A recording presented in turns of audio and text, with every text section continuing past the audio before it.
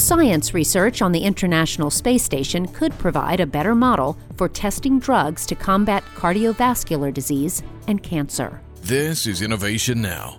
Although all cancer is not equal, all solid tumors do share some basic traits. In order to grow beyond minimal size, tumors must generate new blood vessels. Drugs that target this blood vessel generation hold considerable promise for preventing tumor growth and for destroying existing tumors by depriving them of their vascular supply.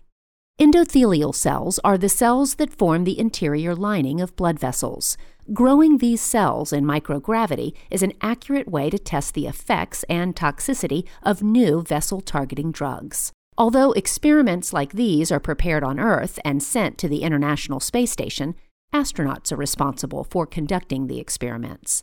Each day, station crew mix and apply treatments, provide nutrients to the living cells, carefully monitor environmental conditions, and provide meticulous status reports.